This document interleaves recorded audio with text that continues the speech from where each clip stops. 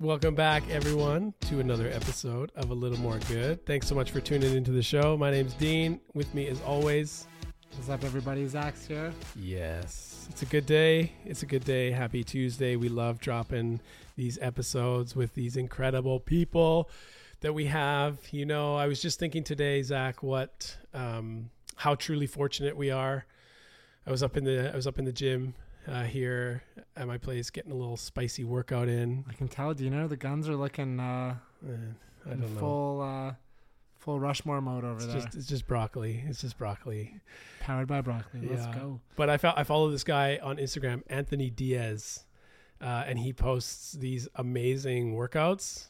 And there's some you can do, like you need a gym, like you need a barbell and stuff, but a lot of them are just like dumbbell kind of workouts that you could do anywhere. Also, one of my inspirations for getting the weighted vest. He does a lot of stuff with a weighted vest, and so I've recently ventured into the life of running around the neighborhood with a weighted vest on, and it's amazing. But Anthony Diaz, he's amazing. He posts these spicy workouts. I did one this afternoon just because I had a small window of time, and 250 meters on the rower. So you just like spicy row, and then it's like a ladder or like a pyramid. So 3, 6, 9, 12, 15, 12, 9, 6, 3. And you do strict like overhead shoulder press with dumbbells, and then dumbbell squats. Okay. So you do the rower, then you do 3 and 3, then you jump back on the rower, then you do 6 and 6, 12 and 12, and with the rower in between. So at the end of it, you row like 2,250 meters and do whatever that is of all of these sets.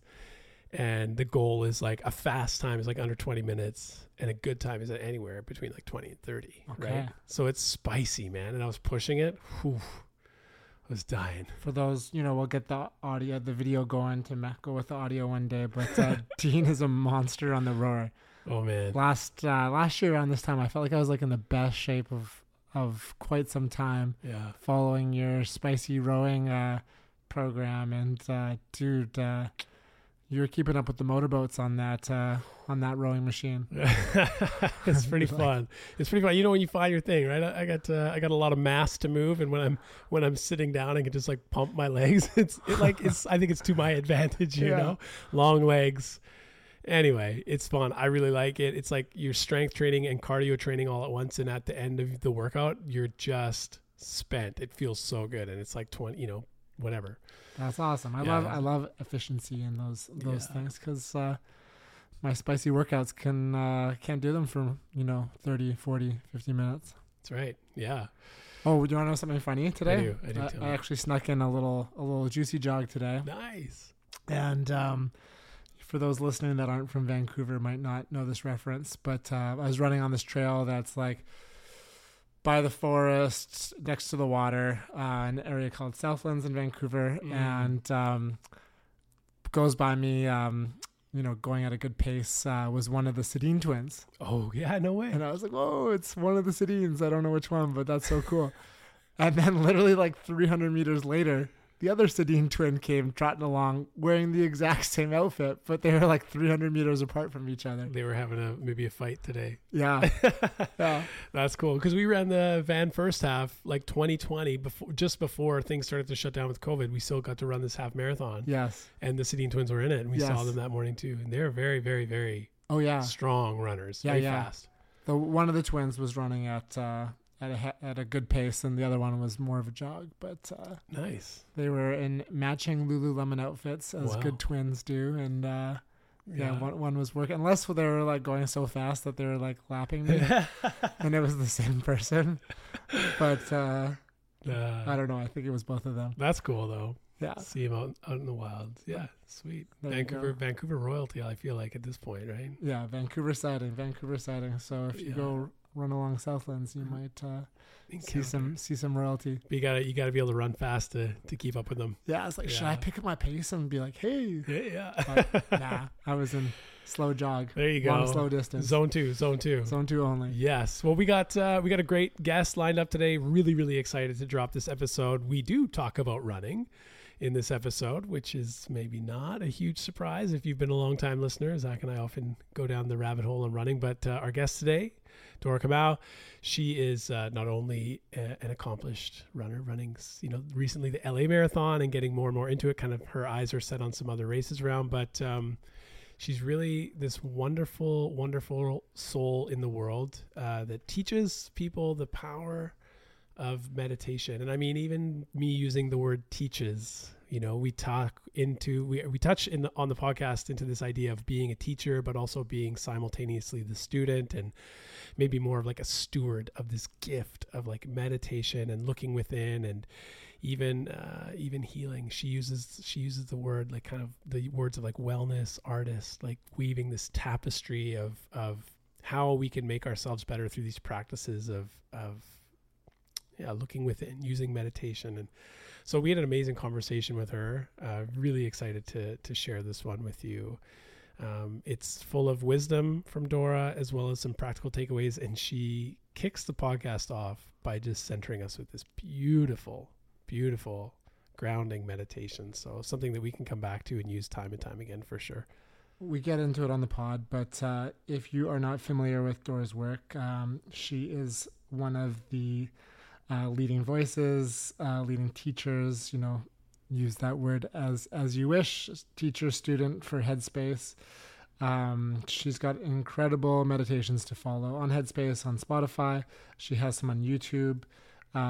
Feel to Heal, Emotional Body Scan. We talk about some of her favorite ones on the episode, so we won't give away too much. But she truly is a graceful, beautiful, curious person that kind of embodies that beautiful connection to self and place in a way that we admire and try to embody in our own lives. All right, before we roll into this week's episode, we've got a couple sponsors to share. That's right. We're excited to talk about Planted Expo happening here again in Vancouver. They've been longtime fans of us here at A Little More Good, and we've been longtime fans of them. Stephen Murkovich and the team do a great job pulling off just an incredible weekend, bringing together all kinds of established and new people in the plant-based community, whether they're speakers, teachers, doctors, leaders, or people doing incredibly innovative products. It's a great, great event, and it's happening soon this month at the end of May 27th and 28th down at the Vancouver Convention Center, Planet Expo Vancouver. You don't want to miss it. Tickets are available through the Planted Expo website, which is plantedlife.com. Plantedlife.com. You head there, you can grab your tickets, you can grab a day pass, or you can grab the weekend pass. And honestly, it's hard to see it all in one day. So do yourself a favor and just get the double pass for the weekend. You can take the Canada line down. You can ride your bike down. It's going to be beautiful weather, I'm sure. There's some great speakers lined up, including yours. Dean and myself will be speaking on the Saturday. Yes. And hopefully I don't bumble our talk as much as I just bumbled that one. No, it's great. Yeah, we're excited to take the stage Saturday afternoon and share with everyone who comes there a little bit about the podcast, a little bit about our kind of core pillars of living, and just our excitement around plant-based lifestyles and all of that good stuff. So check it out. Grab your tickets. plantedlife.com. We look forward to seeing you there. Shout out to the people at Planet Expo. They are wonderful human beings. Best. Yeah. I think I was trying to say yours truly is a plural and I got tongue twisted. Is it ours truly? Ours truly? Yours is truly. Yours is truly. We'll be there. Truly, we will be there. We'll see you May 27th and 28th, Planet Expo Vancouver. We also want to shout out Athletic Greens. This week's episode was brought to you by AG1 by Athletic Greens. Yes, sir. Our favorite daily go-to healthy habit. Wake and shake, as we like to say. I am fully hooked on this goodness. Over 75 incredible nutrients in each scoop, and it's just so convenient. You get your scoopy scoop, and you drop it in your bottle of water. You give it a shaky shake, and you're good for the day. It's full of probiotics, prebiotics, mushrooms, greens. It's kind of got your all-in-one everything that you could dream of, plus whatever's in your neighbor's cupboard, plus a little more. It's your all-in-one, everything that you could dream of. I'm hooked on it. My wife's hooked on it. My kids love it in their smoothies. I feel like our whole neighborhood now is a little Athletic Greens AG1 neighborhood, and we're just creating our own little blue zone of wellness out here in Steveston. Many thanks to Athletic Greens. So if you want to join us on this roller coaster of good times, health, and well-being, how can we sign up, Dina? Yeah, we got a little link for you that is going to give you a nice little perk. So you want to visit athleticgreens.com/moregood. That is athleticgreens.com/moregood. And when you get your order there, it will give you 5 free travel packs and a year's supply of immune supporting vitamin D, which is so good. Even in these summer months here in Vancouver, we still need that vitamin D to help us just feel our best. So check it out. You can get yours. You can join the AG1 crew by visiting athleticgreens.com/moregood to get yours. And get on the bandwagon. Feel good from the inside to the outside with Athletic Greens. All right, on to this week's episode. All right, everybody, welcome back to another episode of A Little More Good. We're very, very excited to have joining us today Dora Kamau.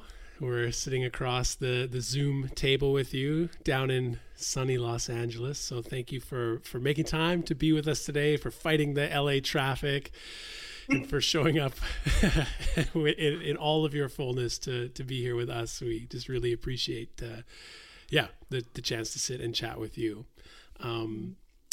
And you had asked, and we had asked, and you had asked as well, if you could open this conversation with just a kind of brief grounding meditation moment. And I couldn't think of a better way to begin. So I'll turn it over to you, Dora. Thank you. I need this more than anyone. So we're going to just take a moment to arrive wherever you are. Closing your eyes if that feels right for you, if that's accessible for you in this moment. Maybe feeling your feet on the floor, resting the palms of the hands on your lap. Just taking a moment to check in and notice what's present in your mind in this moment. What thoughts are here?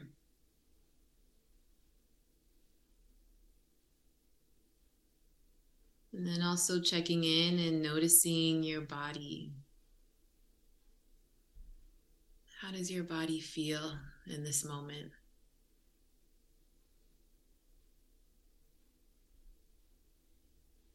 Really giving yourself the permission to be here, however it is that you are arriving. So whatever thoughts are present, emotions, feelings, sensations, just allowing them to be here. Together, let's take a deep breath, breathing in through the nose and breathing out through the mouth. Letting everything go. And again, breathing in and breathing out.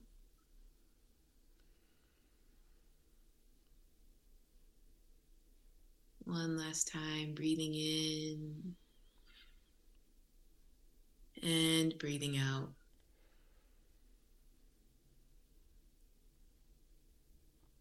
Just allowing the breath to flow naturally and effortlessly. Noticing how you feel now.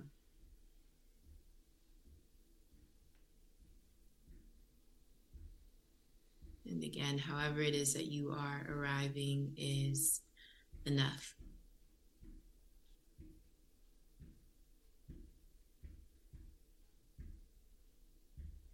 And then just beginning to wiggle your hands, wiggle your toes. Maybe taking a gentle stretch if that feels good.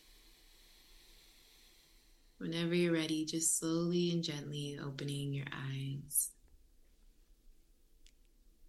Thank you for being in practice. Thanks, Dora. That was so nice. I feel so grounded and calm. Just a reminder that, that's a good way to start every day or any moment that, could be stressful or in need of grounding or connection, just to take that pause to breathe and reconnect to self. So thank you for that. Yeah.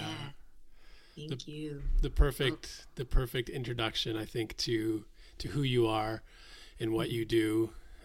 We can give all the accolades and description of teacher, perpetual student of life. I love on your website, wellness alchemist, mixing breath work, mindfulness, meditation, all of the things. This is the work you do in the world, but to experience it, even in just a few short minutes, that's the real thing. I love it. Yeah. Yeah. I try. I mean, it took me a while to get to this point, but I just know how transformative a few deep breaths can be. And sometimes I'm afraid to do it. Sometimes people are like, what are you doing? But I'm like, I need this. Yeah. I need this. Yeah. So yeah, grateful for all the moments that have led to this moment for sure. Yeah, I think we'd love to jump into that for sure and hear some of your story and kind of those moments along the way that got to us today and you today. But one thing on the out breath, one of the things that kind of the thoughts that I noticed come up for me is like, why does this feel so good? Like it just feels so good to sit, to be still, even for 90 seconds, 2 minutes, whatever it is, to sit and to have someone help you, to guide you through and to be in your body. However deep or shallow you'd like to go into that, like why do these practices make us feel so good? I think it's a remembering of what's always there as human beings, right? We are naturally calm. There's this natural place of mindfulness, this reservoir that we have access to, but it's really our thoughts, emotions, feelings, all those different things that can arise that kind of cloud our perspective of what's available, the possibilities that are available with a deep breath. And on a physiological level, we have the vagus nerve that starts at the base of your neck running down to the bottom of your spine. And that's the rest and digest system of the body. And so taking those deep breaths as we're breathing into the stomach, that turns on. And that's so powerful. But yet we forget that we have our breath most days. Even though I did it now, I mean, it takes a lot of intention and choice to remember to take a few deep breaths before I am in a meeting or doing an interview or whatever it is. Yeah. Does it still, like, that was, I don't know how long that meditation was, like you mentioned, like it was a couple of minutes, right? Does it still blow your mind how taking that pause can give such clarity and calm? Like I was feeling, excited, and Dean and I were having some laughs before, so my energy was like at a high level, and just like separately other stresses and stuff, so I had a bit of a frantic energy, and then just within those 2 minutes, like I feel like a different person just from 2 minutes. I feel calm, grounded, present. Like, does it continue to blow your mind, the power of pause, of breathing, of taking a moment to connect? Yeah. And I think because one of the tenets of mindfulness is beginner's mind. So that perspective or attitude of like, I don't know what this moment holds, or this moment is new, and I'm bringing a sense of curiosity. And I still am mind blown at the fact that I have this tool, my breath. I don't need to go out and buy it. It's not subscription based. It's just something that's here that I readily can use in any single moment. And I think it's that piece that I'm always blown away by, of like a few deep breaths can change the course of your day. And I think the remembering piece of that, because throughout our days we can move on autopilot. Like, I have my morning routine. I know I need to do these things, work, blah, blah, blah, blah, blah. And then it's nighttime and I go to bed and do it again. And taking a deep breath or whatever it is that you do to find a moment of pause, like it's so transformative. And if I don't do it after a while, I'm like, I forgot this is what it was like. Now I'm not, yeah, I don't know. It's just kind of expected, but it is still mind blowing that we have the breath as a tool. And it's just being discovered now. Breathwork is just a thing that's on the rise, which is so interesting because breathwork or pranayama is like an ancient old technique, thousands of years old. And here we all are amazed by what we can do by the breath. So, yeah. That's cool. That's very cool. Yeah, we come into this earth with a breath and we leave it with a breath. And, I think about how I mentioned stress earlier, and we talk a lot about, fight or flight or freeze, but really we need to be educating pause and breath so that when you're in those moments, just like reconnect to your breath and then take a little bit of pause or space if that circumstance allows you to, and then readdress your surroundings and see how that changes the situation. Yeah, I just finished teaching MBSR, mindfulness-based stress reduction. It's an 8-week program. That program is usually what most research articles will use when talking about like the efficacy or benefits of mindfulness. And I realized throughout the course working with my students how much of a privilege it is to even have access to pause. And that, I think, is something that was a mind-blowing reminder for me. Like there's so many steps that can come before pausing or presence that I definitely take advantage of. But a lot of people don't have access to that, right? Like if I think about my ancestors, I think about my mom and my dad, like there was no pause. My mom had to survive and was in that constant state of survival for such a long time that, when I tell her, okay, take a deep breath, it kind of seems like, why would I do that? What's the point? I don't have time to do that. Yeah. And even talking with my students as well, it was like this thing, it feels like such a privilege. And I don't think that we talk a lot about that privilege to pause and to be with the breath, or even to learn about these tools and have access to self-reflection or self-inquiry. I think, I don't want to say with the commodification of wellness, but when it's on the rise, we kind of forget about there are people that really, really need it that don't have access to it. So that's something I'm trying to be more mindful of like it's a privilege to breathe easy at times, for sure. Yeah, for sure. I really appreciate that statement. Just even thinking about the state of our world, and I'm a teacher here in high school, and just last month or 2 months ago now, I guess, with February being Black History Month, we focused a little bit on that, and some of our students wrote about exactly that concept. Like the idea of the I can't breathe was a big part of the campaign, and now in this current moment teaching about privilege, and having people make the connection between their ability to walk with ease through the streets, or as you said, to breathe easy, is a privilege. It's something that we don't often think of until we're confronted with it, and I think that's really important to note, and equally to know that all of us, regardless of who we are or where we're from, we're born with these tools, these gifts of our breath. And intuitively, on some level, we know, a stressful situation, we take a deep breath, or in a moment of excitement or whatever, our bodies are telling us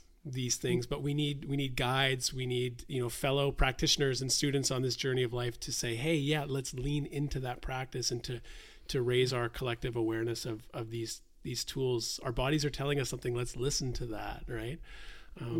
But such a powerful connection between that space that we may or may not have always in our lives. Yeah, that's what I personally believe, is that mindfulness is really just a remembrance of what's already there. Like the body is here, it's communicating to us. And I think it just takes that moment of like, I'm remembering that I have my breath, or I'm remembering that I can listen to these bodily cues that hold so much wisdom and knowledge about ourselves, about our environment, about the people that we're around. And that's something that I've been really trying to lean into, of like cultivating that sense of self-trust, and trusting that I have the tools. Sometimes it's easy to go out and buy them, yes, and get all the things, but I also can just go within. And I do that through sitting and being still and being with my mind and just connecting to what's already there. I love that. Like, you mentioned how this is an ancient practice, but I feel, yes, there is this rise of wellness, and there's all these, various services and apps that are all amazing, and the domino effect is super positive. Um, but these are ancient practices that have been around for a time, and reconnecting to that process. Um, I just wanted to share. I was listening to your meditations, in preparation for the podcast, and there was one that I listened to like 3 or 4 times. The full bloom body scan meditation. Oh yeah, that's my favorite. And, and you had some language in that one that was so beautiful and so nice. When you spoke of one, I thought it was like a beautiful image, but to my like capitalistic mind and just my own woo woo mind, you talked about like the body being covered in soil and rich earth, and I just, that was such a rich image that I wanted to like experience it. I wanted to be like covered in soil, and just with some levity, I was thinking about like how ice baths and saunas are all the rage. But I'm like, man, if we got some some good soil from an old growth forest and filled it in a bathtub, and like sunk ourselves into that soil and charged into all of those positive electrons from the earth, that's like sign me up for that. I mean, it's the same. I'm a big grounding person. I'll put my feet in the soil wherever I'm at. You may not have to like do the whole bath, but you could definitely put your feet on the ground and just connect to the earth. There's just so much. Like sometimes I can really feel the like Earth's energy, the electricity that's there, that's alive, that is creating so much. Like I think it's when I really started to practice a lot more. My relationship to nature changed, and I am just in awe of how the earth is the earth. Like sometimes I'm like, how does the moon know where to be, or the sun, or like how intentional are the cosmos that the sun doesn't just drop and is gone, like everything in the universe is so intentional. And it reminds me of the practice of mindfulness. It's intentional as well, to come back to the present moment time and time again, or to choose to take a deep breath. Like these are things that are so intentional. And that's reflected in nature, right? The cycles, the blooming of flowers, decaying of flowers, like all these things are being reflected to us. And before, when I wasn't as mindful, I didn't really have a connection to that. I was just like, oh, that's nice. Let me take a picture and, save it for later. But now I'm like, there's so much wisdom in the earth and nature. And I'm really just trying to be more of a steward to the earth so I can take care of it, so it can continue to do its job. Yeah. Yeah. When you see the connection between those things, and like you said, the intentionality behind the design or the implementation or creation, or however we would choose words to describe it, of the cosmos and the universe, and certainly our planet, we see ourselves as more connected to it than separate from. And then the next logical response is, okay, how do I become more aware of that connection, and how can I preserve it through whatever it might be? Just recognizing our presence here can have a negative or positive impact on the world around us. And listening to some of the meditation as well, and we sit back, and oftentimes it's trying to quiet thoughts or notice them, but then let them pass and get to the state of somewhat like empty thought, or without thought. Is it apophatic, or there's an apophatic meditation where you're trying to like empty your thought? I don't know, there's two like fancy words, but anyway. My question is like, what role does imagination play in moving us into a state of mindfulness? Whether it's like imagine yourself in this scenario, or bathing in soil. Like, is it good to ignite our imagination in those ways, and kind of like use it to move us into new states of awareness? Yeah, I think awe is so profound. There's so much science and research on how awe is good for mind, body, and spirit. And for me, when I'm creating my meditations, it's art. I don't like to call them like content or meditations. Like for me, this is art. It's like the final act of grieving, maybe, where it's like now I've moved through all those different things and I'm creating this thing that is a reflection of everything that I just experienced. And so, with that in full bloom body scan, I've been on this journey of learning to befriend my body, and that was also symbolizing like befriending the earth. And so for me, I was like, there's so much that I'm finding about being in connection to nature and the earth that I want to learn about, that I want to take and now add to like the practice of me befriending my body. And I found that tending to a garden is kind of the same way that we can tend to our bodies. So there's a process of, purification or detoxification that we go through, and imagining what that looks like, and like the possibility and the awe that can be found in that, instead of like, I don't know, sometimes it feels like a chore to take care of yourself, right? It's like it can turn into a punishment at times. And so I think imagination allows us to reimagine the relationships that we have to everyday things, our bodies, nature, our relationships, work, whatever the case may be. And I think within that, we're able to have a different perspective, a more widened perspective of how we can show up and be in the world. So that's hopefully what my meditations do, and hopefully what people feel inspired to be curious about when they practice with me. They're definitely different from most practices, and I did that really intentionally because, again, it's like I'm teaching from what I know. I don't teach from something I've read about. I'm like, one of my meditations is called Healing from Heartbreak. And I had a little studio in my closet and I was like bawling my eyes out while I was recording that. And on my YouTube channel, it's like the highest performing piece of content. And I'm like, this is weird, but it's coming from like a really authentic place. And so, yeah, that's my creation process, but also how I'm able to reimagine some of these things that may feel mundane or heavy or boring or like a chore. And it's like, let's connect to the possibility of what it would look like to tend to our bodies as if we are tending to a garden. What does that feel like? How does that actually feel in the body and in the mind? Yeah. I love that. Dean, you might have some thoughts too, but when I think about a garden, when I think about plants or the forest or tending to these wild things or these things in the garden, I just think of beauty. Like when I think about my mom's garden growing up, and it was always a place of awe and magic and appreciation. And I just like stare at these miracles and get lost in them. And I've never looked at a tree or a herb or any plant and judged it for its appearance. But I've judged myself for my appearance, my body, all sorts of things that are common in today's society.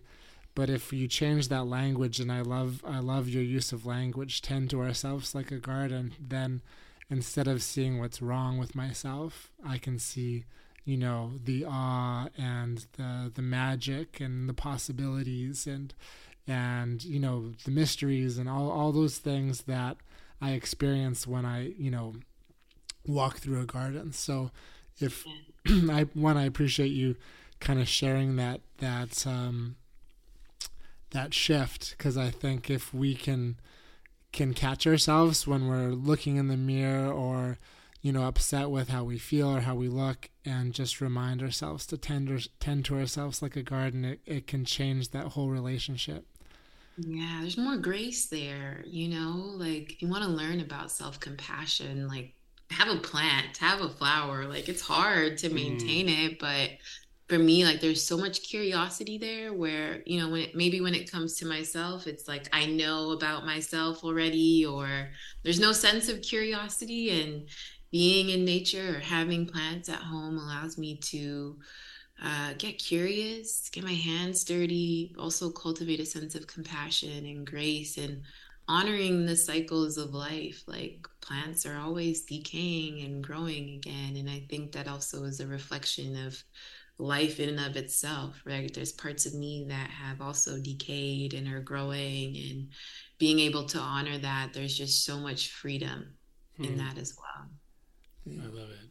Yeah, could you imagine walking through a forest and just like judging every tree you walked by, being like, that tree's too skinny, that tree's too big, that tree's like too curvy, that tree's like not right how it is. Yeah, like that one's decaying. It's so silly, Yeah, you see it as what it is. It's a holistic environment. It's an environment, right? Of it's a forest. It's something holistic that requires all of those parts, and they all have something to offer and are beautiful in and of themselves. One of the things you said, Dora, that I really appreciate is, and it's kind of staying on this vein of cultivation and using that garden metaphor is cultivating awe. And I love it. I am someone who is captivated by, things all the time that maybe would be trivial or mundane. And it's a practice. It takes work, but I feel like maybe some of us are more wired to see awe and wonder and mystery in the world. And it definitely took me some effort to be able to do it. But what does that look like for you? What does that practice like, or how have you in your life worked to cultivate awe? I just love that phrase that you used. Yeah, one of my favorite places in Vancouver is Pacific Spirit Park. There's something there, like the presence of all the trees that are so old and ancient. It feels like I'm in the presence of ancestors. Like that was one of the moments where I felt like a sense of awe. I felt so insignificant, like nothing mattered in that moment. I was like, this is incredible. And for me, I always have to come back to nature, like seeing ants. I remember when I was in St. Lucia one time and I saw an ant carrying a spider, and I was like, what? Like this small little thing is carrying a spider back to who knows where. But I was just like, this is incredible. And I think it's just in those small moments which require me to pause and to slow down. And I think that's what I love about cultivating awe. It reminds me and invites me to slow down, and to be present in my surroundings. Even right now, I moved to a new apartment and I'm overlooking a park, and there's trees, there's trails, there's people outside. And I was really intentional with where I moved, because it's easy when you're living in a big city to be surrounded by high rises and apartments. And I was like, if I'm going to be working from home, I need to be in a space that is inspiring, and awe-provoking. And yeah, so getting outside, I think, is the biggest thing for me. Being in community, listening to people's stories. With my class that I just taught, it was 8 weeks of me guiding meditations with people who have never practiced meditation before, and listening and witnessing the evolution of their lives over 8 weeks is something that I was crying yesterday at the end of the program because I was like, this is amazing to see people realizing so much about themselves, or feeling safe enough to share about things that they were afraid of, or listening to one guy talk about how he was able to pause at work before he sent an email, and it made such a big difference. Like those little moments are, awesome. The little things, nature, little things, and people. That's how I cultivate awe. Yeah, that's great. Thank you. Yeah. What about you two? How do you cultivate awe? Ooh, I mean, similar. I think time in nature. I think being present with my children. When I can have the mindset to be aware and put my phone down and just be there with them. I'm always in awe of them. Watching the ocean, watching water. Feeling my body on a run or something like that when I'm not listening to music. Yeah. What about yourself, Dean? Yeah, similar. I mean, some of the I guess I would almost call them pillars really of awe is that pause, like being intentional with a slowdown to notice something, right? I mean, here right now in spring, like you had mentioned the wildflowers in the LA area. And here we have like the cherry blossoms that come out, and it's almost, it's like, not only are they so captivating, like they're when you see a whole street of them, like it's very arresting, you can't help but stop and notice. And here we have people who, you know, not far from where we're recording right now, it's like Gary Point Park, and there's tons of trees, there's hundreds of trees there, and literally thousands of people will come and be taking pictures and looking, and so you can't miss it. But even things I can think of a couple stories. I was running down the South Dyke Trail here, and it was a beautiful sunset after, you know, a series of rainy days, and that there was probably 20 or 30 people out just at the edge of the dike next to the river taking photos of the sunset. And I just paused, I stopped my run and admired everybody admiring the sunset. And one of my favorite theologians has a little slogan. He says, "Beauty will save the world." And that just like played through my mind. And that was a moment I hold on to of like awe. Or I remember walking with my daughter when she was 2 or 3, and there was a big snail on the sidewalk, and it was kind of a rainy day, and she had her little like rain suit on and literally stopped. And it must have been the first time she saw a snail and was like aware, like, what is this? And she lay down on the sidewalk and was like this far away from the snail. And I was like, what do you do? Like, you know, get off the ground. And then I realized no. And I lay down on the ground next to her, and we both watched this snail, and she asked all kinds of questions. And I have a picture of that on my Instagram, and I look at that and I'm brought back to that moment to remember to slow down and look at and pay attention to and give credit to the things that are seemingly unimportant in life, because those are often the most important people, places, and spaces. So yeah, I love that. Children are like inspirational. I'm like, how can I be more carefree like a child, or non-judgmental? And yeah, they are role models for me. I have a niece, and she's just like, I guess wild, but like she's just herself, you know? She's just everywhere doing her own thing, doesn't really care if you like it or not. And I'm like, it's funny, as an adult now, I'm trying to get back to that. I'm like going through my journals, like, what did I like when I was younger? And I'm like seeing it in real time. And I'm like, this is it. This is the blueprint. Children are the blueprint. Like, their curiosity is something that I'm like, I wish I had that now as an adult. I wish I didn't have all the things that can kind of remove us from being curious of what will this look like, or how is it going to feel, or what will people think? Just to be curious. There's so much freedom in that. Yeah. Well, in the age we live in too, right? With the devices that sit around our homes, whether we have to pick them up and type something in, or we just say out loud, like, you know, ask the device and it spits out the answer. In some ways, that's an awe killer, because there is no wondering, there's no mystery, there's no and letting your imagination fill in the blanks, you know, for better or for worse at times, but to be able to sit and have a conversation or seek out a friend or trusted advisor and say, hey, what do you think about this? I have this question. Now we just silently, outside of community, turn to, you know, the search engine to give us everything we need. And I'm like, oh man, no. Yeah. What is it the other day I heard about Chat GPT? I had never heard about that until someone was talking about it. And I'm like, this is wild. I personally like the process of learning. I love, you know, going down the rabbit holes and finding out about things and all these different things that are taken away from us when we're asking AI, how do I do this? Or what does this mean? Or, you know what I mean? And I mean, shout out to AI. If anyone uses it, I know, but I personally love the process of learning and being a student. That's something I find really valuable. Yeah, definitely. So a few things that I'd love to kind of converse on. One, you know, I mentioned your use of language. I love your play with language.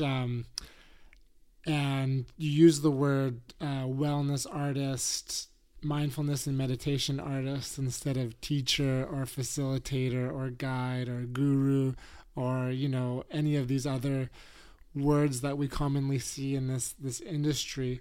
And I've found this quote from one of these an interview that you did in the past. I'm not sure whose quote it is, if it's yours or somebody else, but you said, being an artist means forever healing your own wounds at the same time and endlessly exposing them. So I thought maybe we could talk about the language of sharing that you're a wellness artist, being a wellness artist versus a teacher or guide, and how that differs, that experience that you allow for yourself and that you invite others into. Yeah. There's more space for me to be human in that role. I think once you put teacher or guru or expert, it's like now you're on a pedestal, intentionally, unintentionally. But I know for me, I am like human being first, and being an artist allows me to be that. It allows for more grace, more space, more compassion for myself and for others. There was an interview that I just saw by Jill Scott, who's an R&B singer, and she was talking about what art is, and art is living. It's spending time with your family, which you may or may not like. It's reading, it's heartbreak, it's all of these things. And for me, my mindfulness and meditation practice is from all of that. It's from living. It's not from reading or intense like acquiring of knowledge and wisdom and just like spitting it back out. I'm like, I always tell people I'm right here alongside you in this journey. And I think that as human beings, we all have such unique expressions of presence. How I experience presence, how you experience presence in you, like it's all going to be different. And if I can guide people to understand that or help people nurture what their presence is in their life, then that's what I want to do. I don't want to speak down on people or speak from this place of I know more. I think the more that I practice, the more I realize I know nothing at all. And there's so much freedom in that. I'm like, I don't know. I'm still figuring it out. And I don't want to know it all because that's when I stop learning. And yeah, the separation between student and teacher doesn't feel good. I think about when I was in high school, it's like the teacher.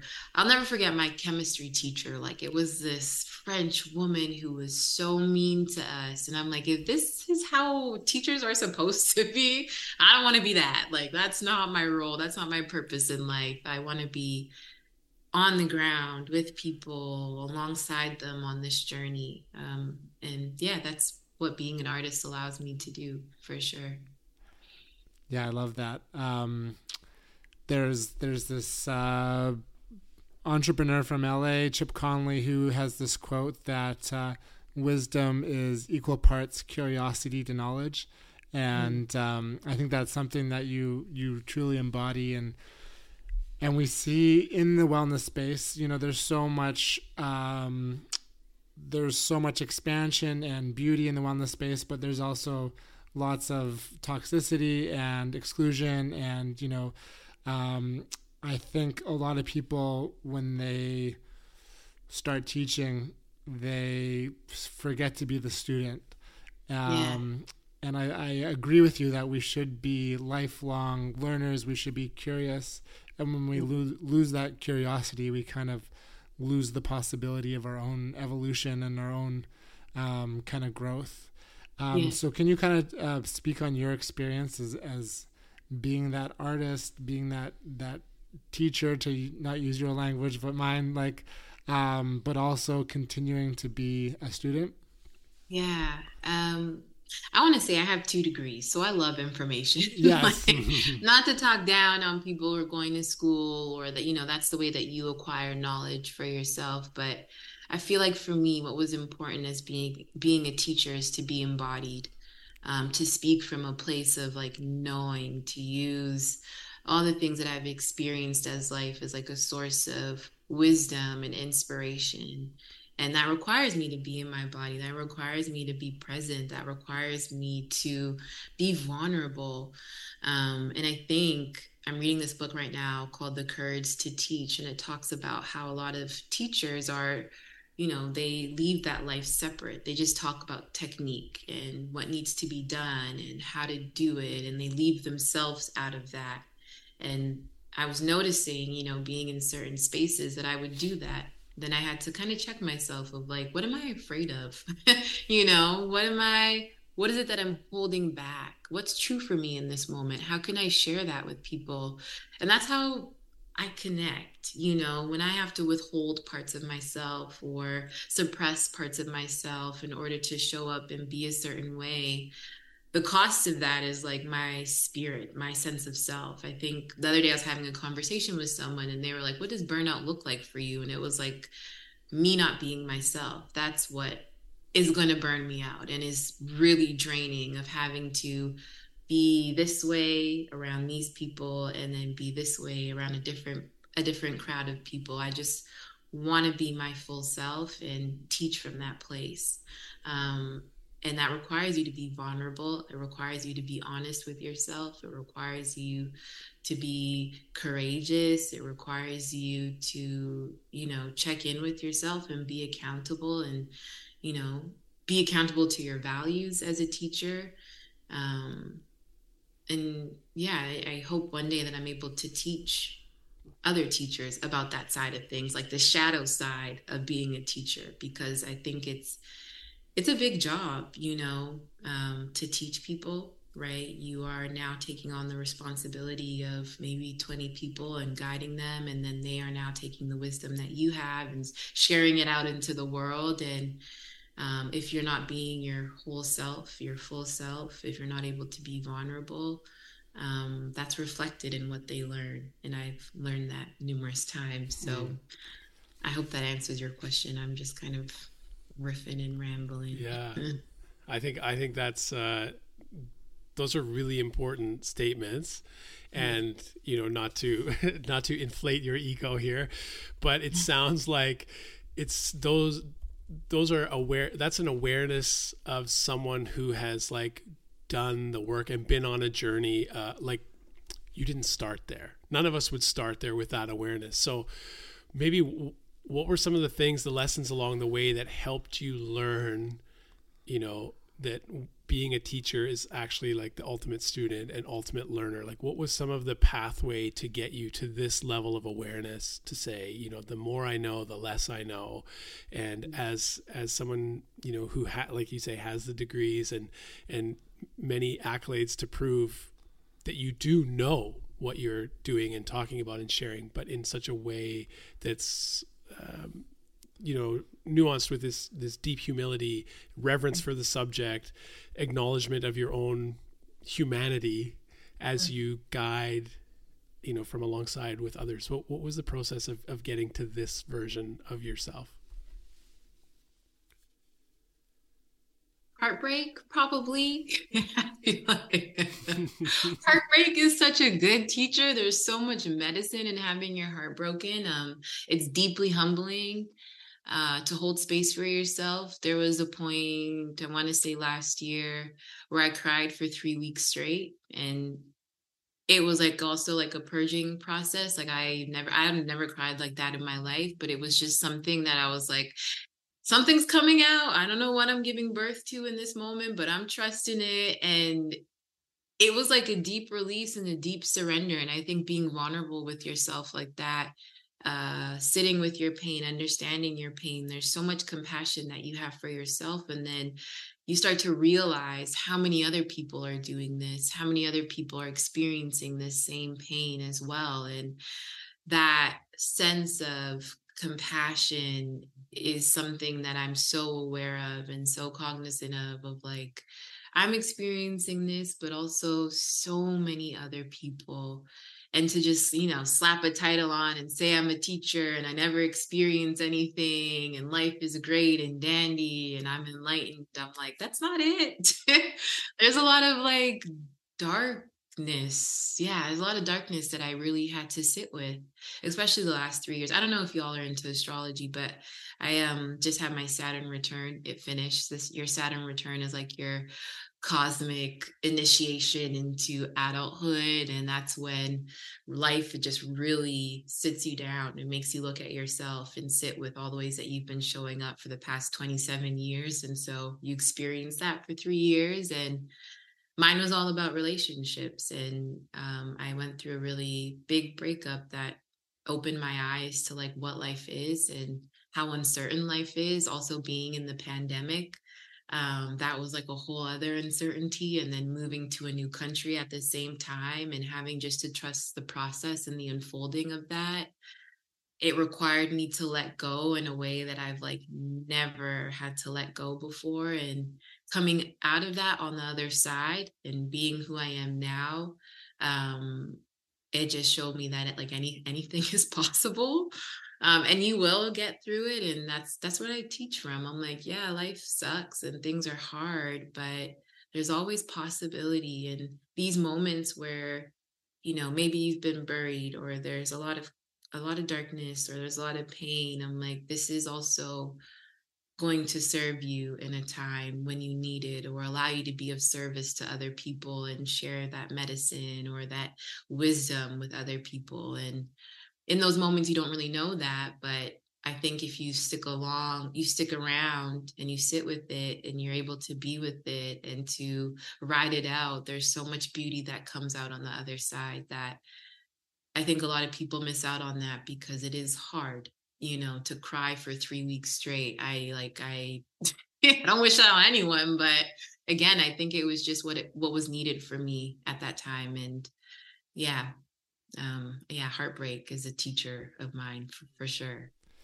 Yeah, it's amazing in retrospect. It's hard to see in the moment that those hard times, those dark times, those broken times can be the puzzle pieces that we need to experience to be full. Yeah. I was listening, I can't remember who I was listening to, but they were talking about, like, we talked about tending to the garden, having childlike awe, but also treating our emotions like they're our children, having like patience and reverence and if we treat our heartbreak and our fear and our anxiety and our pain like we would our own 5-year-old, 6-year-old, 7-year-old children, how would that change your experience with your own emotions? Yeah. Mm. That I just wanted to share that thought, but I also want to ask, for those listening, if someone is deep in that darkness and a heartbreak or just feeling broken from, pandemic, the system, whatever it might be, and they're feeling paralyzed to take a step. Do you have any first steps or any words that you can share to help alleviate some of that? Yeah. Um, One, community was really important for me. You had one of my really good friends on your show before, Navi Gill. Having that sense of sisterhood, knowing that I wasn't alone was really, really, really important for me. She, when I was living in Vancouver, came over and dropped off like a wellness kit for me. She would check in. She really held space for me to just like let go and, do what I needed to do. And so if there are people in your life that you trust, that you can connect with to just share and be vulnerable, I would say reach out to those people. For me, being a teacher and being known as that out in the world, I don't think that people would have known what I was going through at that time. And so sometimes the roles that we play in the world can confine us to not want to reach out to people because we should have it all figured out and we should know what to do. But sometimes we don't know what to do. Sometimes it's hard to care for ourselves. And that's where community comes in. So finding the people in your life that you can connect with. Therapy is also something that saved my life. I'm a huge advocate of therapy. I love therapy. I love my therapist.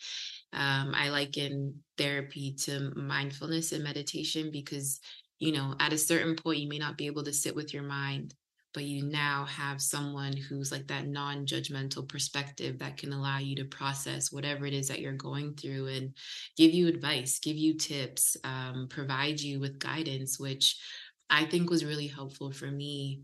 And compassion, befriending yourself in those moments. It's so easy to be hard on ourselves or to try and go back and change. And maybe I would have done this or I could have done this differently or all those different things that can come up in the mind. And just acknowledging yourself as a friend, being there for yourself as a friend, trusting in the process, doing the things that make you feel good. Every time I go through a breakup, I have a 24-hour like breakup protocol of like tears, R&B, and like peanut butter. That's my that's my go-to. It works. But yeah, compassion and just doing the things that feel good for you. I don't know why I don't have any other words of wisdom right now, but those are usually my Hey, go-tos. I'm sure more peanut will butter. come up later, Peanut but butter. Just, we all need to sit with some R&B and some peanut butter, and things will be okay. Do you eat the peanut butter by itself, or are you like with dates, with I love dates? dates and peanut butter together. Just the best snack ever. Nice, nice. I love peanut butter too. Dean has a nut allergy, so he's like sesame butter. Yeah. But our Yes. tahini, Tahini, tahini's good. sunflower butter, sunflower seed butter is good. And they do have Right? the not peanut butter that's like made out of soybeans or whatever, and it's pretty close to the original. Yes. Yeah, I just tried black sesame tahini Oof. last night, and it's really good. It's so good. I wasn't expecting that, but it's really, really good. Yeah, yeah. I love sesame and tahini. Mm-hmm. Maybe to change things up a little bit for a few minutes. I've loved following your journey online, and I've really loved following your running journey. Can you talk about Dora, the marathon runner? I know, I'm a marathoner. Let's go. I know. It was great. I actually started running back in 2012 after a breakup. And that's also when I started to meditate as well. And You just need to keep breaking up with people. It keeps you keep leveling up every time you break up. yeah. Sorry, now that I think about it, what is time? 2010 is when I had that breakup, and that's when I started to meditate and run. And back then it was like I just need to run. I want to escape. I need to get out of the house. Like it was very cathartic. And there's just something about moving your body in that way that just allows you to be fully present, and just to be so in tune with yourself and your being and your environment. I was living in Victoria at the time, and I ran maybe for like 3 years, until my knees were like, we can't do this anymore. And then I stopped. I run once in a while. And then when I moved to LA, I was trying to find community here, and I found this running group that's based in South Central, Girl Gang Crazy. And they train people for marathons and TSP, which is a run from LA to Las Vegas.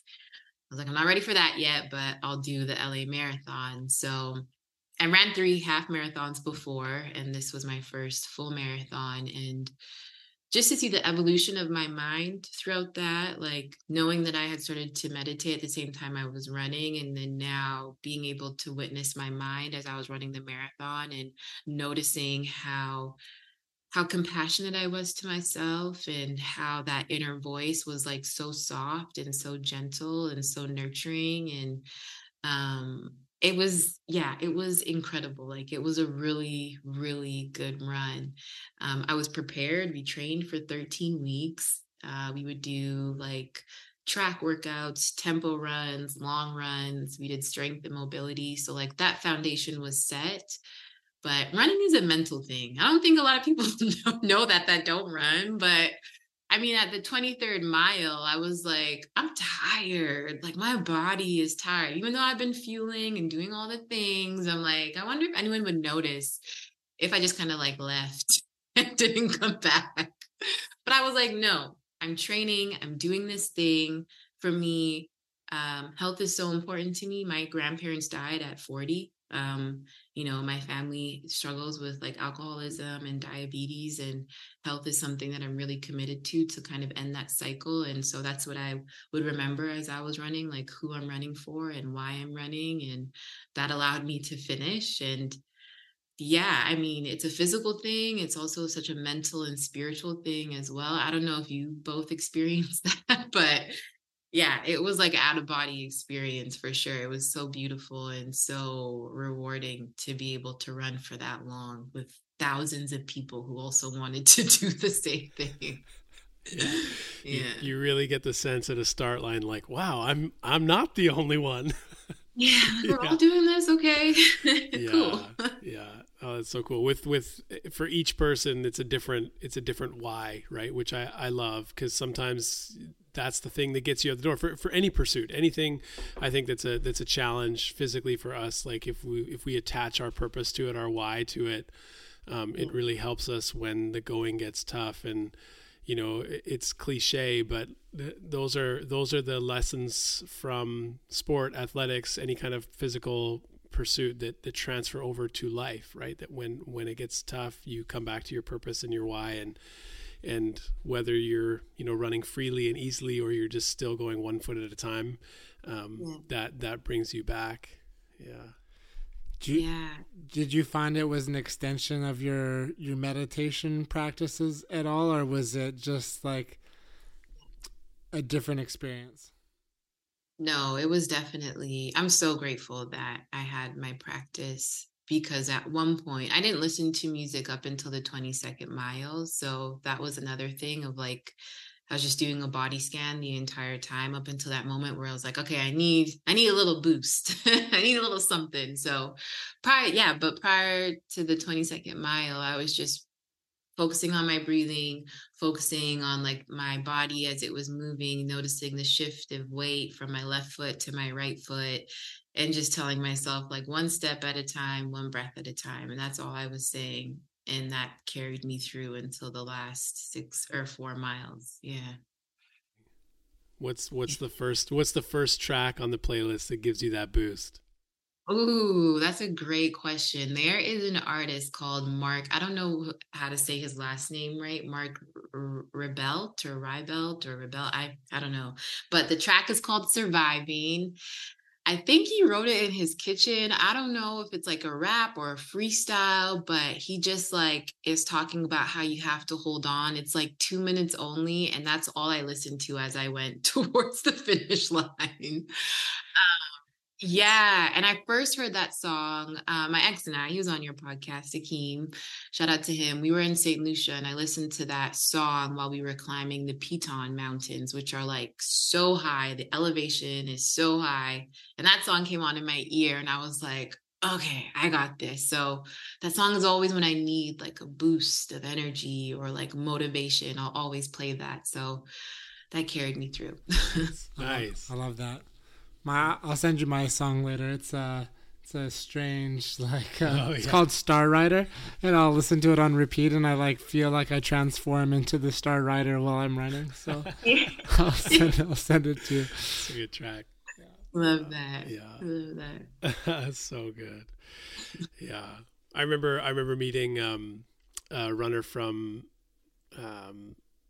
London, and he leads the Run Dem crew, Charlie Dark, and he mixes like hip hop and running culture, and it's just so awesome. And he spoke at an event here in Vancouver, the Lululemon Half Marathon Seawees, and I was fortunate enough to jump in, get in the room while he was speaking, and he talked about like your soul notes. And so he encouraged everyone to like write your why, your purpose for running, whether it's like for yourself, for someone else, or what the goal is, and tuck it in your shoe like the night before the run. And that way, as you think about it, put it in one shoe, both shoes, whatever. But as that foot or as your feet hit the pavement and it starts to get hard, like you'll remember why you're doing it. And everyone's like, oh man, like, yes, that's such good wisdom. And then he's like, and then also have like a good playlist. I was like, of course. Yeah. That's so good. Yeah. But, what's your running song? Ooh, I have a few, but there's one actually that always gets me hyped up, and I've done the same thing as you on different runs. If I don't always run with music, but it's actually by Stick of Dead Prez. He has an album that's like geared towards fitness and health. It's called the RBG Fit Club. It's so good. Oh, it's so good. It's so good. And honestly, he's got songs about like qigong, and it's as only Stick could do, but it's so good. Plant-based eating. Oh yeah. But they have a song called Run, and it's like the perfect BPM to just like get you moving. And it's people like, it's, he raps on it and sings on it. And then there's people just giving their like anecdotes, like their why for running. And it's like different, you might recognize some of the voices on the track or whatever, but it's just so awesome. And I will just like loop that Oh, Yeah. and it just gets me hyped. I've run my fastest kilometers listening to that track for sure.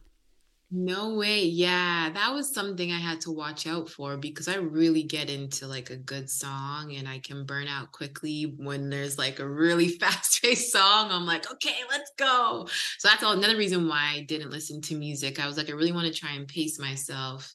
And it worked out. Also, running with thousands of people, like for the first 10 miles, we were like body to body running in the streets. And I was like, okay, I guess I can only go this fast. So yeah, I wrote down that album so I can listen to it Yeah, later. check it out. It's one of my faves. It gets me Yes. up the grouse grind every summer and through Ooh, workouts and all that kind of stuff. Yeah. forgot about the grouse Oh cry. yeah, yeah.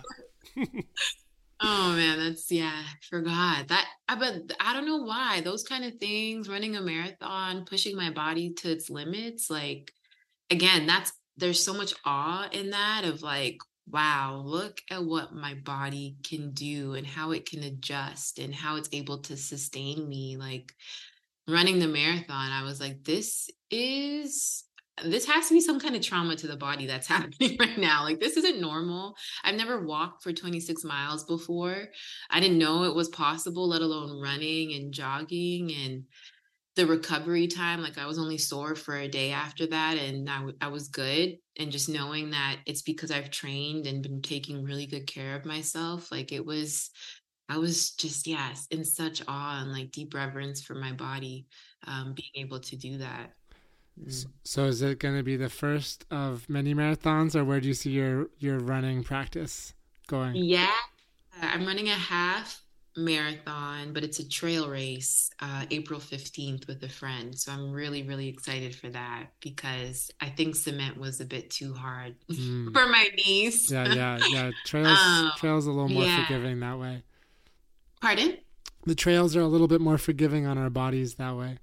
Yes, yeah, it's going to be around a lake, like 2 hours away from LA. So I'm excited to also be in nature because it's cool to run in the city, but to be among the trees and flowers and water, yeah, I'm really looking forward to that. And I'm definitely going to run more. I'm thinking about doing the Chicago Marathon too if I Oof. get a chance. Nice, nice. Well, as we kind of start to wrap things up, I'm curious. I know Dora, the artist, and the voice that I hear when I put my headspace on to kind of tune in. But where are you showing up as a student right now? Like, what is lighting up your curiosity? Obviously, continuing to be a runner and learn from your own vulnerabilities. But Yeah. yeah, where are you showing up as a student? What's lighting up your curiosities right now? Yeah, I had a really beautiful opportunity to be mentored by Saki Santarelli, who is like one of the founders of MBSR and mindfulness in the Western world. And that reminded me of how much I desire to be a student when it comes to teaching mindfulness. And so that kind of reignited that spark of, I want to get back to the basics. Sometimes we can forget that when we've been doing something for so long. And that's been really sparking my curiosity of going on more retreats and having more mentors and teachers in this space and people that I can learn from and be able to be guided. I think, when you're labeled as an expert, you kind of think that you don't need to have that. And I love learning. I love being held accountable for my practices. I love being like critiqued and questioned. And, it really allows me to expand as a teacher. So that's something that I'm really excited about. I'm really excited about building community in LA as well. I just started working with Nike, which is really exciting. And I'm a part of their like LA trainer community now. So I get to connect with other teachers in this space and build community because I love being around other human beings and hopefully can start to host retreats here, urban wellness retreats, and maybe travel and host retreats as well. So outside of the work that I do, just tending to the things that really light me up and like fill me and nourish me. Yeah. That's awesome. Sign me up. I can't wait. I'll hit up that Yeah. retreat for sure. Oh, that sounds great. Mm. Um, You've shared so much about the work that you do, and I mean, honestly, even in the pre-pod and exchanging some emails back and forth talking about like vulnerability and authenticity. I mean, I truly sense from whether it's listening to one of your meditations or just this conversation, like it just shines through in who you are. So just an extension of gratitude to you for showing up, as your true self in these ways for others to begin to do the same. But so much of the work you do, from, breath work, which is this ancient and almost like sacred practice that we have, the art of meditation, of being still, of focusing on ourselves and, our breath, and even movement, and these things, they're often described as like spiritual practices. And I'm really curious, like, what does that look like for you? Are these things spiritual? Are they functional embodiment tools that just help us clear our minds? Is there a connection to, we talked about the connection to the cosmos and the planet in our awareness of these things. Is there a connection to what some people will call God or source or ground of being, the divine, when you enter into these spaces? How does that factor in or play in, if it does for you? Yeah, that's a great question. I'm a spiritual gal. I'm a woo-woo gal all the way through. I love science, don't get me wrong, but there's just something about the unknown, the mystery, that connection. Even when we're out in nature, it's a spiritual experience for me to think about what is beyond this. How did I get here? How did the trees get here? What was here before I was?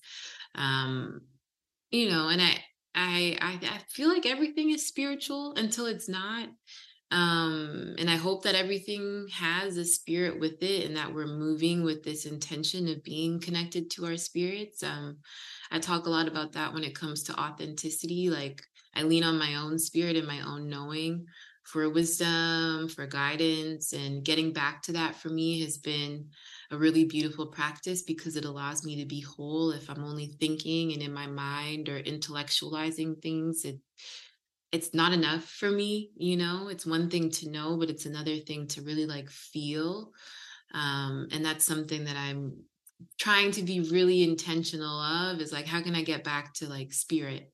And when did it become such a dirty word to be spiritual, where I really don't even like to use the word woo woo, because I'm like, it sustains us. I grew up in a really Christian home.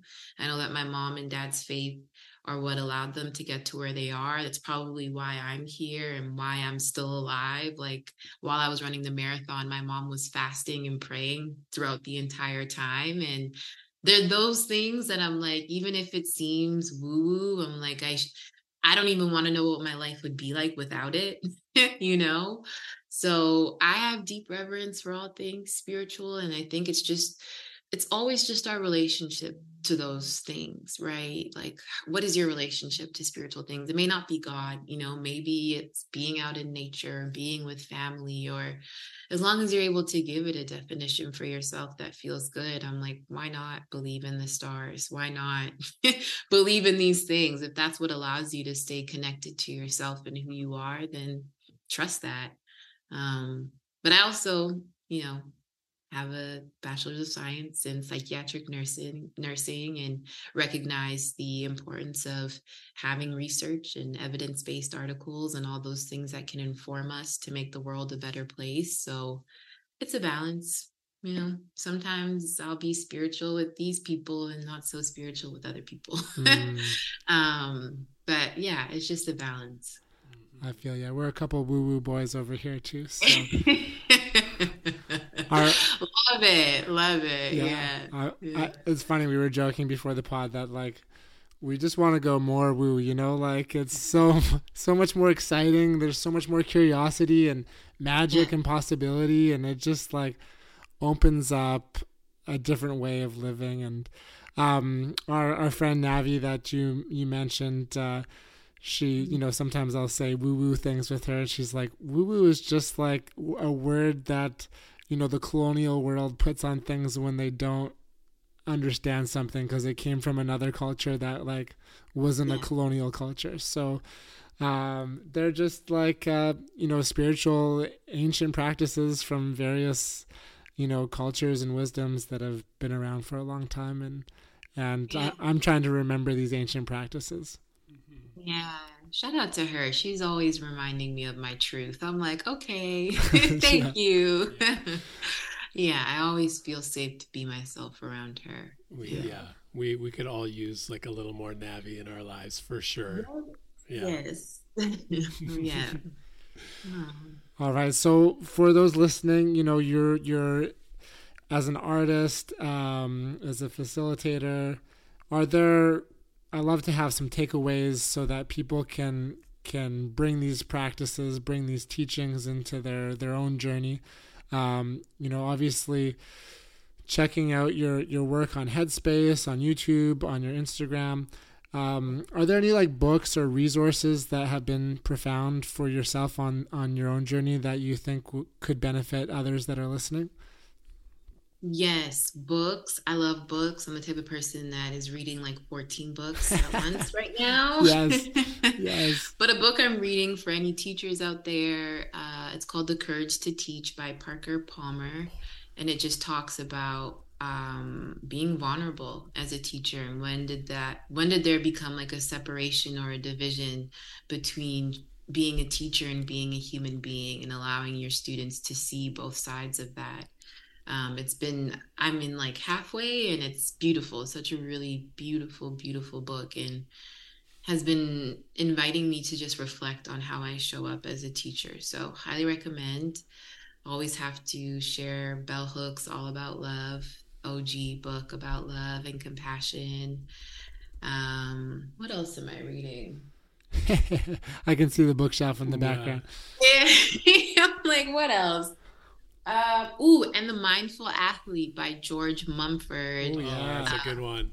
Great book. Great book. I started reading that book because of my running and just trying to get a more like, yeah, what's the perspective of mindfulness through an athlete or like a coach? And he has been practicing for so long and has worked with like Kobe Bryant and Michael Jordan. And yeah, really enjoying that book right now. So for any athletes or runners that are listening, definitely check that book out. And Born to Run. I haven't started reading that, but I'm excited because someone that I was working with told me I need to read that book. And so I don't know what it's about, but it seems good talking about running. It's honestly so good. I recommend the yes, and I recommend the audiobook because then you can listen to it while you're running. And it's so, I know it might take you out of your cadence, but listening to it like an audiobook versus music, I think you'll stay in a good pace. And I can still like picture myself running, listening to it, and just being so excited about running while listening about running. And then I talk about running, and it'd just be like this like cozy little ecosystem of wanting to move my body.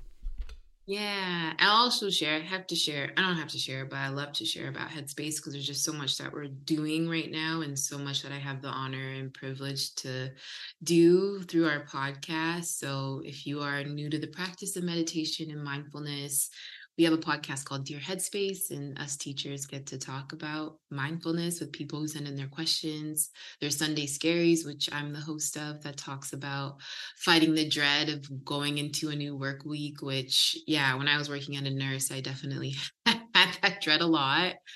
And just all the content in the app. There's just so much there to support people. So happy to share a code or whatever I can do just to get people connected because mindfulness, I'm realizing, is scary for a lot of people, especially when you don't understand it or what it is. Like there can be a lot of fear of like, am I doing this right? This is hard. Is it supposed to be hard? And it's like, yeah, I mean, it's simple, but not easy. So happy to share a code. And yeah, we'll love to answer questions if folks have any for me for sure. Amazing. I love the Sunday Scaries. That one's really good. Yeah, we just got nominated. No, I was nominated as an honoree for the Webby Awards for Best Host. I just found out this morning, so that's really exciting. Congratulations. Amazing. Yeah, so it's a labor of love, but excited that people really enjoy it. Yes. That's one way to affirm the impact that you're having, right? We often talk about like the positive trail that we leave behind us as we navigate our way through the world. But when you get those kind of like affirmations, it's just it just helps you to keep going and pursue the work that you're doing. So I'm so happy for you. That's amazing. Thank you. Yeah. Thank you. So good. Dora, we are so grateful for you for sharing your time with us today, sharing your stories, your wisdom, the things, that you have done and practiced to be the person that you are, to show up in the world in the ways that you do. So we are so grateful for you and for this time. We love to end our podcast with this question that we ask, pretty much every single guest we've had on, except from a few from the early days when we were still figuring out what the heck we were doing here. But Zach and I called this podcast A Little More Good, and we actually came up with it.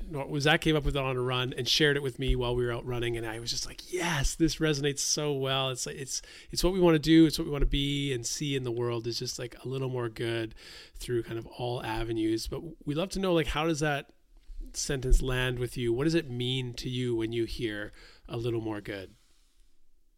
I hear a little more human.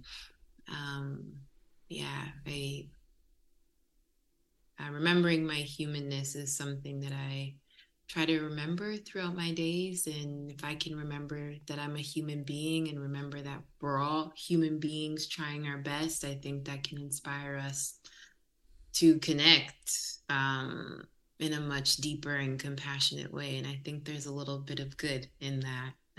Living in LA, we're all driving in our cars, stuck in traffic, and we forget that we're the traffic for someone else, and there's that disconnection there. And I think just remembering that we're all human beings with somewhere to go can remind us of the good in the world. I think it can connect us. So remembering humanness. Amazing. Be human. Well, thank you, Dora. So as Dean said, so grateful for you, your time, for the space that you hold for yourself and for others. I think you are blazing a path, whether through your meditations or your running, for a lot of goodness in this world, and I'm grateful for it. And excited to continue to tune into the Sunday Scaries and follow your work, and hopefully we can connect either next time you're in Vancouver or next time we find ourselves in LA. Yeah, thank you so much. This vessel or instrument that you've created, I know, is probably making an impact on so many people, and giving people the space to just talk freely is so important. So thank you for allowing me to maybe ramble. Hopefully it made sense, but just to be my full self and show up as I am. Appreciate you both. Amazing. Thank you, Dora. Boom. Dora. So good. Just such a honestly radiant, beautiful, graceful person from the inside and out. Such wonderful perspectives on how to be in the world, right? From the simplicity of taking a breath to the complexity of understanding, as she was explaining how kind of meditation works with the vagal nerve and the vagus system, and it can regulate our body from sympathetic and parasympathetic states. Just brilliant and so thoughtful and so kind. It feels like speaking with her and being in her presence is just like coming home. It's like a warm cup of your favorite tea. It's just so comforting and soothing, and I could just listen to her all day, from her stories about running to the stories of meditation. And you can listen to her on demand. On demand, Dora, on demand. Right? By visiting the Headspace. Get that app. Get in there. You can, I think she said even some of their stuff is on YouTube. So you can check it out there and follow along and continue to get all of what you need from Dora Kamau. So check out her website as well. Her Instagram, great resources, all under her name, Dora Kamau, Kamau. So you can search her up there and give her a follow in all of the places and continue to learn from this wonderful, wonderful human being. So thank you, Dora, for sharing with us. All right. Thank you to the listener. Yeah, thank you, Dora. Thank you, listeners. Thank you for making it this far on this ever-winding, ever-curious journey of ours. If you enjoyed this episode, we are forever grateful if you can share it with a friend, share it with a neighbor, share it with someone that you think would enjoy this episode and, would help raise their own being, their own consciousness and relationship to self and other and the world.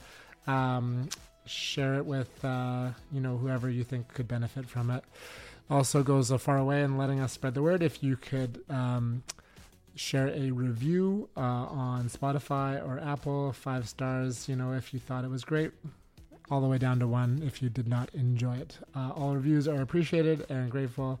Thanks for making it this far. We look forward to seeing y'all, same place, same spot next week. All right. Stay good, y'all. Peace.